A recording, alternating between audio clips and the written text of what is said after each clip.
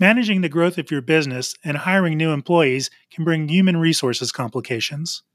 Today on the Financial Operating Base, we'll be discussing all things human resources with Jason Cavness, U.S. Army veteran and CEO of Cavness HR, a subject matter expert on human resources for small to medium businesses.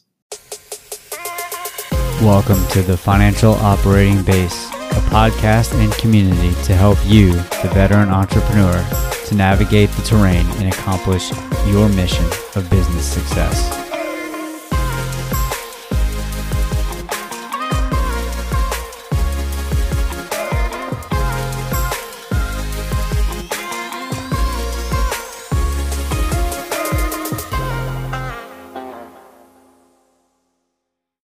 Joining us today, we have Jason Cavness, U.S. Army veteran and CEO of Cavness HR, to talk about all things HR for your business. Jason, thanks for joining us today. Tell us about your time in the military and what eventually led you to advising veteran entrepreneurs. Thank you for having me today. So I joined the Army right out of high school. Interesting story, how I got involved with HR. So you know how you take the ASVAB test and you go in and they give you choices. So I had two choices. One choice was HR, Adjutant General, in the Army is called Adjutant General, basically HR, or to be a parachute rigger, repairing parachutes. So, they show the videos. The one video was of the parachute people, It's like, slight exaggeration, was like 1,000 men in a dirty warehouse, working hard, sewing parachutes, And then they showed the video of the HR, nice office, computers, air conditioning. And remember, I'm like 18, 19 at the time, decent looking female. So like, okay, this is a no-brainer right here. Let me go to HR. So that's how it started. Oh, that's awesome. Yeah. So did 8 years enlisted, went to OCS, did 17 years on officer side, retired a few years ago. Of course, the Army, they tell you get to do a lot of traveling. Some places you want to go to, some places you don't. But we had a pretty good career. Germany twice, Italy, Korea. So not decent places. I really got a lot of good assignments. And some more background. So how I got it started into, we'll say, the startup space. So, when you get out of the Army does the, what's it called, the TAF, the transition stuff. And when I retired in 2015, I can, get on LinkedIn, connect with people, find a job that way. So I'm connecting with people, trying to find a job. A guy named Mark Monroe reached out to me. He said, "Hey, Jason, my name is Mark Monroe. Have a startup called Mind Unfold. Can you tell me how what we want to do with our startup is help graduates from college and veterans find jobs by doing skills tests, because we believe the resume doesn't really help y'all out find a job," which is true. How is the Army? Can we meet and you'll tell me how the Army's going to help you find a job? Like, yeah, but what the blank is a startup, right? Because I had no clue what a startup was, anything like that. So we met. He explained product market fit, MVP, all these startup terms to me. And I asked him, well, you never talk about HR. Why is that? Oh, HR, we do that later on down the road. We don't have time for that right now. And he said, well, let's make a deal. I think we made a pretty good connection. We get along pretty good. Let me join your startup. And I realize I won't get paid anything, but it'd be a good experience for me. Let me do your HR for you. And you're like, well, let me think about it. So me being me, like most Army people, kind of aggressive, I pretty much hired myself. So I started going to meetings, started making products, started recruiting. So pretty much hired myself. And of course, like most startups, you didn't make it. So, but after I was there for 2 years, like I said, I did everything except for code and design. An interesting side note, the person that did our marketing for us, who's currently at Uber, and the person who did design for us, both went to high school with my daughter in Korea. So that's a pretty interesting dynamic. But I'm going to all these meetings, doing recruiting stuff, going to startup grinds, going to networking. No one's doing HR at the startup level. So I said, man, this might be a business idea. Let me do some more research. So did some research to Small Business Administration, Jay Kaufman Foundation, I think it's called. Over 5 million small business in the United States. Most don't have HR for whatever reason. But two reasons. One is the HR guy like me is like $50,000 to $100,000 a year plus benefits. A small business can't afford that. And so-called HR consultants like $150 to $500 an hour. They can't afford that. And to me, consultants like under deliver value and overcharge. And so just going on like that. And then, of course, they tell you, you got to validate your idea. So from January, June of 2016 or 2017, I talked to 331 small business owners, people with tech startups. And many times I make sure I do, I didn't know any of these people. I just randomly called them out of the blue and said they were meeting with me. There's more detail than this, but I asked them, would you pay for HR at a decent price and what I'm providing. 71% said yes, 19% said no. The rest said pretty much F HR, I'll never pay for it, So just based on that, I thought I had a good enough leeway to start, to start a business going for it, so to speak.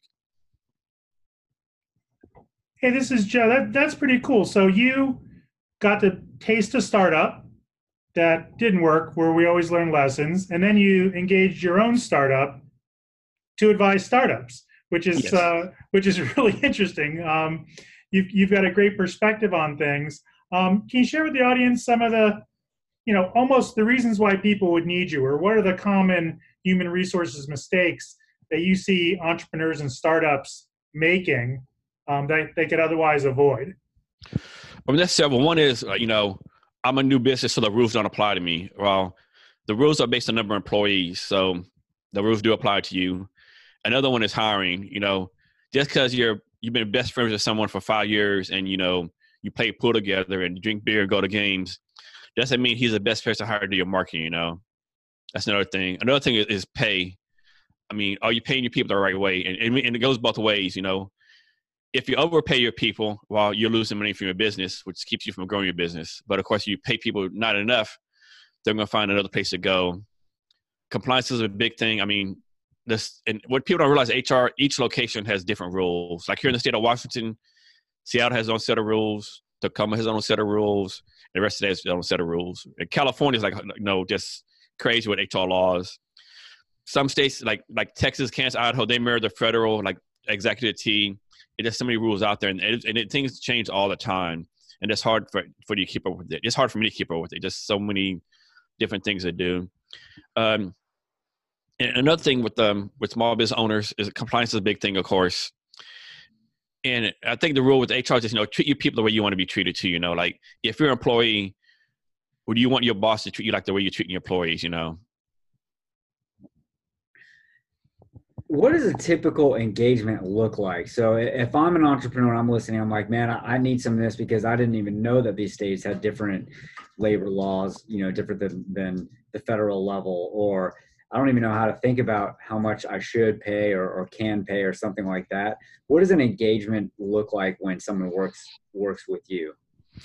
So you'll come to our site or somehow we meet up and you sign up for a user account.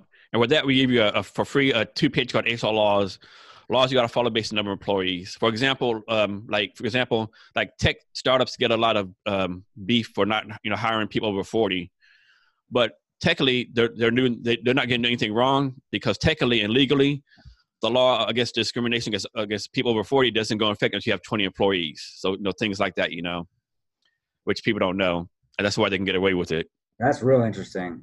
Yes. So different laws like that. So you get those two HR laws based on your location. Then we give you links to all your labor posters that you got to put up where your employees can see it. And then again, each location is different. Of course, the federal ones are the same, but the state ones are different. And then after that, you sign up for the platform. We send you 10 questions for your employee handbook. Like most HR consultants, they give you 10 template for handbooks, which is the same thing. We give you 10 questions to answer so you can do the handbook tailored on your needs. So, for example, questions that you would answer, like how many days off you want to give employees and stuff like that, what paid holidays. We make them give a welcome message and a closing message. So one thing we do differently, most people will tell you the handbook is for compliance and what not to do. Where at Cavendish HR, we try to tell people, no, it's more for like your culture and your values. This is the first chance you get to tell your people what kind of company you want to have. And then after 10 questions, we give you 30 HR policies. And those you got to decide which one you want to keep. So, for example, one policy is time off for parent-teacher conference. The other policy is time off for jury duty. You might say, no, I don't want to pay people for jury duty. That's, decision the owner has to make. And of course, we'll tell you the pros and cons of each one. Then, of course, we do a responsive HR advice using different methods. So, per 2 examples I use, you might call or you might tell us, hey, Joe hasn't been working 4 days. Can I fire him? And we'll walk you through that. Or you might be, Mary, we're going to fire Mary tomorrow, but we found out today she's pregnant. Can we still fire her? Those kind of things. And the thing with HR, you actually have to look at perception too. Perception is reality as far as HR, because even though the female might have been pregnant and you might fire and you might be in your rights to fire because, didn't perform whatever, But how's it going to look for your company if you fire a pregnant person? You know, it's not going to look good, you know? So you got to really do that stuff too. Another thing I think a lot of business owners mess up too is what I call fair and equal. So let's say you have two people that work for you, do basically the same job, and let's say you're paying them both $20 an hour. One person, that's a great employer, right? Always does what you're supposed to do, always on time. If you ask for help, they're always there to help out. I mean, they're always like a team player, right? The other person, always late, half finishes projects, always disappears when you need them, you know. At the end of the year, for some reason, you decide to give them both a dollar raise per hour. Well, I would say that's equal, but it's not fair. And the person who's doing the job for you is probably going to leave you pretty soon. So I think a lot of business owners are scared to make the tough decisions and do the right thing for the person who's taking care of them.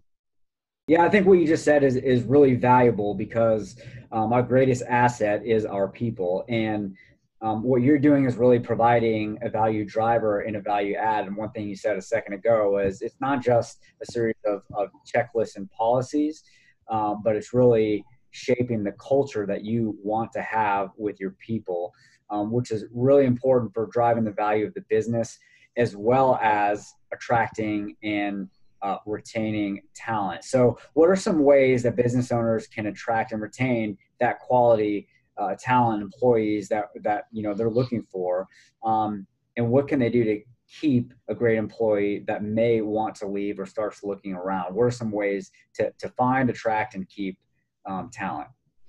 So ways to find them, I think you got to go outside your comfort zone. I mean, for example, let's suppose you have a company and you have 10 white guys and you want to bring on some diversity.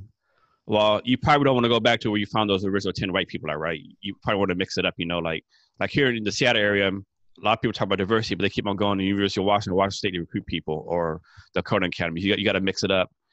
And I think a big thing too, you got to have a good employer brand. Like I know a lot of companies are scared of being on social media, but I think you got to be on social media and show your brand. For example, there's a company in Seattle, and I can't remember the name off the top of my head, but every Friday they do an Instagram live, and the CEO barbecues for everyone on the patio every Friday, right? So stuff like that.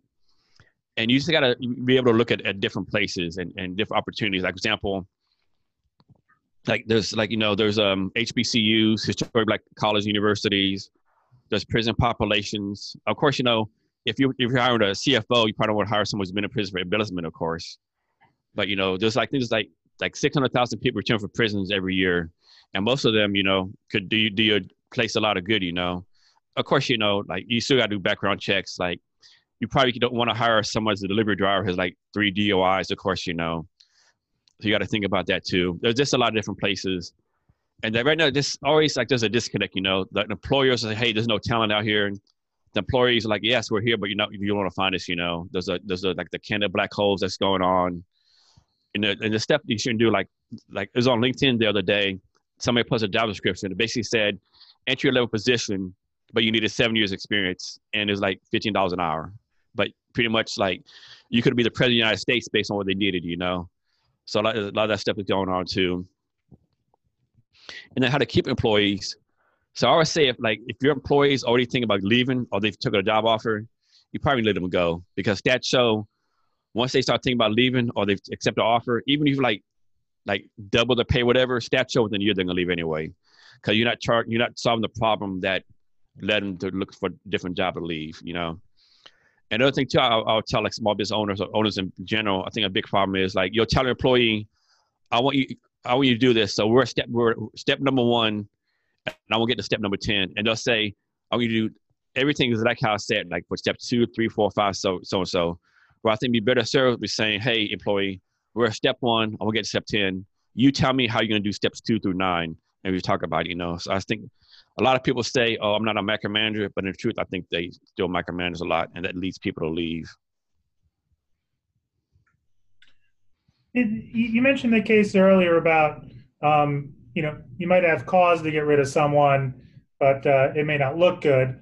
What should an business owner be thinking about when they start to see those sort of first signs of maybe underperformance or poor performance, lack of accountability? Because you sort of need to build a case, right, to explain why you're going to let someone go. So sort of, how long should an employer measure those things? How should they measure them? How often should they counsel and review people so that it is very on the table and transparent about their performance?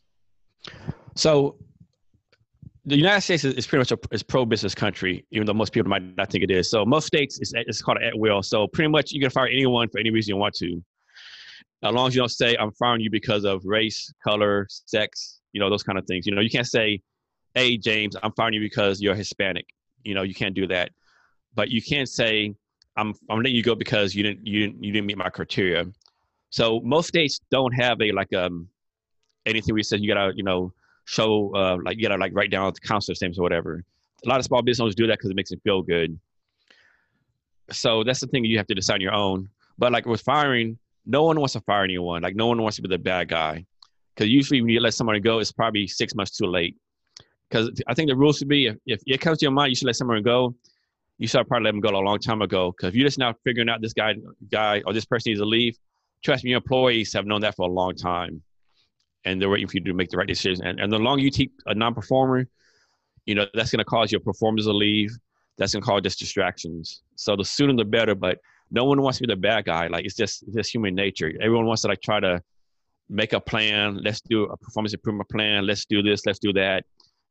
But sometimes people don't work out, and the sooner you let them go, the sooner they can go find something that's better for them, and you can replace them. Now, I'm not saying oh, Tom was late for 1 minute, let's fire them. I'm not saying that, but when someone's not working out. And a lot of that is leadership principles, not just in terms of evaluation or 360-degree evaluations and performance reviews, but more of connecting with the people that you work with and that work for you, and make sure that they're getting proper feedback, proper encouragement, and proper direction, really. Are there things that you provide to your clients that are more of that leadership orientation to help people properly communicate and motivate with their people? Yeah, so we do have a leadership and culture offering. So how that works, you sign up for a core HR or a culture person, Danielle Young, who's also a combat veteran. And she was one of the first females in the female engagement teams. She gives you the business owner a free 30-minute consultation, so to speak, to walk through things and see if it's something we can help you out with. So we do offer that. And for performance management, a lot of companies do it once a year, which that's nowhere close enough, I think you got to do it at every opportunity. Because a lot of people will say, well, James knows they're not performing right. Why do they keep on doing this? Well, if they know they're doing the right thing, why are they keep on doing this, right? They probably think they're doing the right thing because you haven't told them it's wrong. People always assume, they have to know they're doing wrong. Well, common sense will say, if they know they're doing wrong and they want to keep their job, why do they keep on doing this? This doesn't make any sense. Danielle is great. This is Joe. I know her personally through Bunker Labs, which I think you also work with in the Seattle area there. When you think about working with startup entrepreneurs like that, what are some of the advice you give them from your own experience of starting a business? Well, first I would say just get started. There's never a perfect time. The stars will never be aligned for you. The universe, it will never be unicorns walking around if you can start your business. You just got to get started. You're never gonna have enough money. Nothing's gonna be right. You just got to do that. And the other things too, you got to figure. You got to have patience.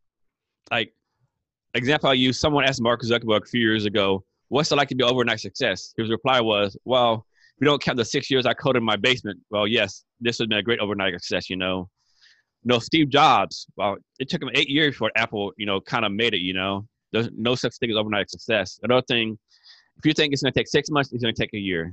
Whatever time that you have, you got to double that, And another thing too, it's your idea, it's your baby, so to speak. You can't expect the people that work for you to have the same drive and energy as you, because it's not theirs, Even if you're paying them or giving them equity, you can't expect them to be all in like you are. It's not feasible. So, example, there was have you seen that video? It was I think 2 weeks ago, where these two people were running track from Texas A&M, the 100-meter dash, and the one guy dove at the last 5 meters to win. So somebody posted that and they said, well, if you're not all in like this guy who dove, I don't want you to work for me. Of course, he got blasted by everyone. You can't expect people to be there for you. Another thing too, when a lot of people give you business advice, you got to realize their advice is based on their experience and their lens, so to speak.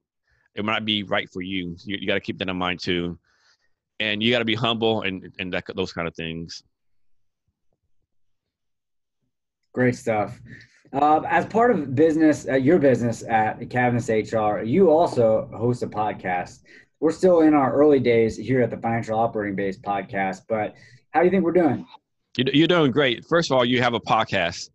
I mean, like I was going to wait until some unicorns came around, but we decided to go for it. That's the way to be. And one thing, like, you got to realize, a lot of people get that, like, a lot of people that start, they get caught up with numbers. Oh, I don't have enough downloads. But people don't realize, like, this podcast doing here is evergreen. Somebody might look at this 2 years from now, a year from now, and you got to realize that. Another thing too, like, you'll see all these, like, you're on Anchor, you'll see all these podcasts. Oh, everyone's doing a podcast. Well, no, everyone's not doing a podcast. And there's so many things to do with podcasts. Like, you can take this audio, you can turn it into a blog post. You can, use a Zoom video, make it a YouTube video. There's so many ways to repurpose it. You can, like, take a little, like, 30-second clip. Like what I do on my podcast at the end, we'll ask, we'll come to the end of a podcast. Can you give you, like, some last minute advice? And that 20-second answer, we turn to a teaser for the podcast and puts it out. I mean, there's so many things you do. Like, also for mine, I upload the podcast to Snapchat and do this podcast on Snapchat too. I mean, there's so many ways to put it out there. So, and of course, then you just got to be consistent. A lot of people start a podcast and they'll do it for a week, or, like, do it for 2 months. They'll stop, come back a month later, or they'll do, like, one podcast on Monday and then do it on Wednesday. So you just got to be consistent. There you go. A little bit of marketing advice too for our listeners also. As part of our military backgrounds and business backgrounds, I tend to find we all gravitate towards quotes or sayings and things that inspire us. Can you share with us a quote that guides you or inspires you that you think about when you're running your business? So mine is, and to be honest, I don't know if I stole it from someone or I came with myself, but mine is, like, I put on everything, be great every day. And what I mean by that is, like, not generally, like, not be great every day, but, like, do your best every day, add value, do something to improve other people's lives every day. Just do your best. Love it. Thanks, Jason. Hey, where can our listeners get in touch with you? So we're all over social media. Like, if there's a channel, we're on it. Like, so basically, if you go to either Cavness HR or Jason Cavness HR on LinkedIn, YouTube, Instagram, Snapchat. I mean, we're even on TikTok. We're everywhere. Awesome. Thanks so much for joining us today. Thank you. This is a lot of fun. Thank you very much. And here is some additional conversation we had with Jason Cavness after our initial interview ended. Wow, that part about customer discovery was really good. I mean, I think what we find with a lot of entrepreneurs we speak with is that they're either afraid or hesitant or think it's a waste of time to do that customer discovery. But that's really where you find out not only is your product or service going to be good in the marketplace, but it also helps you understand the marketplace better. Yes, I mean, it's something you have to do. I mean, don't be wrong. It's hard to do. It's just troublesome. It takes a lot of time. But you just can't build a product, an idea without your customer feedback and, validating your idea. And be honest, some people give you great feedback. Some people are like, man, I just wasted, an hour of my time. So, but you have to do it. Another thing too, I've learned when I did it a couple of years ago, you'll give them your idea, what you want to do. And a lot of people tell, oh, that's a great idea. You're going to do good, blah, blah, blah. But I've learned they're really just blowing you off, right? They're not really giving you any good feedback. The feedback comes when someone starts asking you questions like, who's your competitors? Have you thought about this? Have you done this? So that's what you really got to focus on. And the people who'll be like, well, that's a great idea. You just can't say, oh, thank you very much. You got to say, well, why do you think it's a great idea? Would you buy this from me? Do you know anyone who would you recommend this to your friends? So you gotta do a deep dive and make them give you the answers. That's going to help you, validate your business. Exactly. Actually, the more difficult those customer discovery interviews are, the more you're going to learn out of them. Because if it's just a compliment session, you're really not going to learn anything that's going to impact your business. No, you're not. And it's wasting your time and wasting their time. Jason, we were talking about this a second ago off air, but it's really interesting how, the reputation of kind of the startup community, especially tech startups, and how they want to hire young people. But we were talking about how much knowledge and experience is out there in kind of that 40 and up, workforce that you were referencing. And it's interesting to me because at this day and age, even when you hire someone, I mean, it's got to be a cultural fit, but it's pretty well known that it's not like you're going to stay at a company for 50 years. Even if you hire someone that doesn't fit your millennial tech startup stereotype, it's not like you're hiring someone for the long term anyway. So I think there's a large part of the demographic that is missed out because of things like that. Yes, I agree with you. I mean, the over 40 crowd can actually bring a lot of experience and and teach them how not to make mistakes they made. But on the flip side, I think a lot of the 40-year-old crowd have to take a lot of blame too, because a lot of 40 and above, they're like, well, they're not humble enough to like, oh, I'm going to work for this 24-year-old kid. I know more than him. Why should I work for him? And of course, a lot of 40-year-olds are like, they're in a place in life where they have a mortgage, paying for college, and most startups can't afford to pay anything right now. So that's another thing too. Like here on Joint Base Lewis McChord, here in the Seattle area, I do some job seminars, and I'll tell like the people retiring, look at startups. Like there's a website called www.angellist.com. There's all the startup jobs across the United States. And last time I looked at it, in Seattle, there's like 3,000 startup jobs in Seattle. And so I try to push them to look at startups, and most will say no because, they can't afford to, or not being humble enough to go work for someone like 25 years old. Like, I'm a retired sergeant major. I'm not going to work for no 23-year-old kid right out of college. What kind of sense does that make? Not realizing the value that they could add and the mentors they could provide to those young people. Yeah, I mean, this is a great conversation. Like we talked about on the podcast. I mean, there's a lot of leadership here. We tend to think of HR as, payroll and don't get sued for firing someone. But when it comes down to it, this is, like you said on the episode, this is culture shaping. This is future building. Yes, it is. And people don't realize how expensive HR is. Like some people say HR is only recruiting, only payroll. No, it's like culture, leadership, benefits, payroll. I mean, it's just so many things. We hope you enjoyed this episode with Jason Cavness, where we discussed human resources as a way to build culture. Visit his website at www.cavnesshr.com, register a username, and leave him some feedback. We'll leave you with this quote from Sir Richard Branson. Train people well enough so they can leave. Treat them well enough so they don't want to.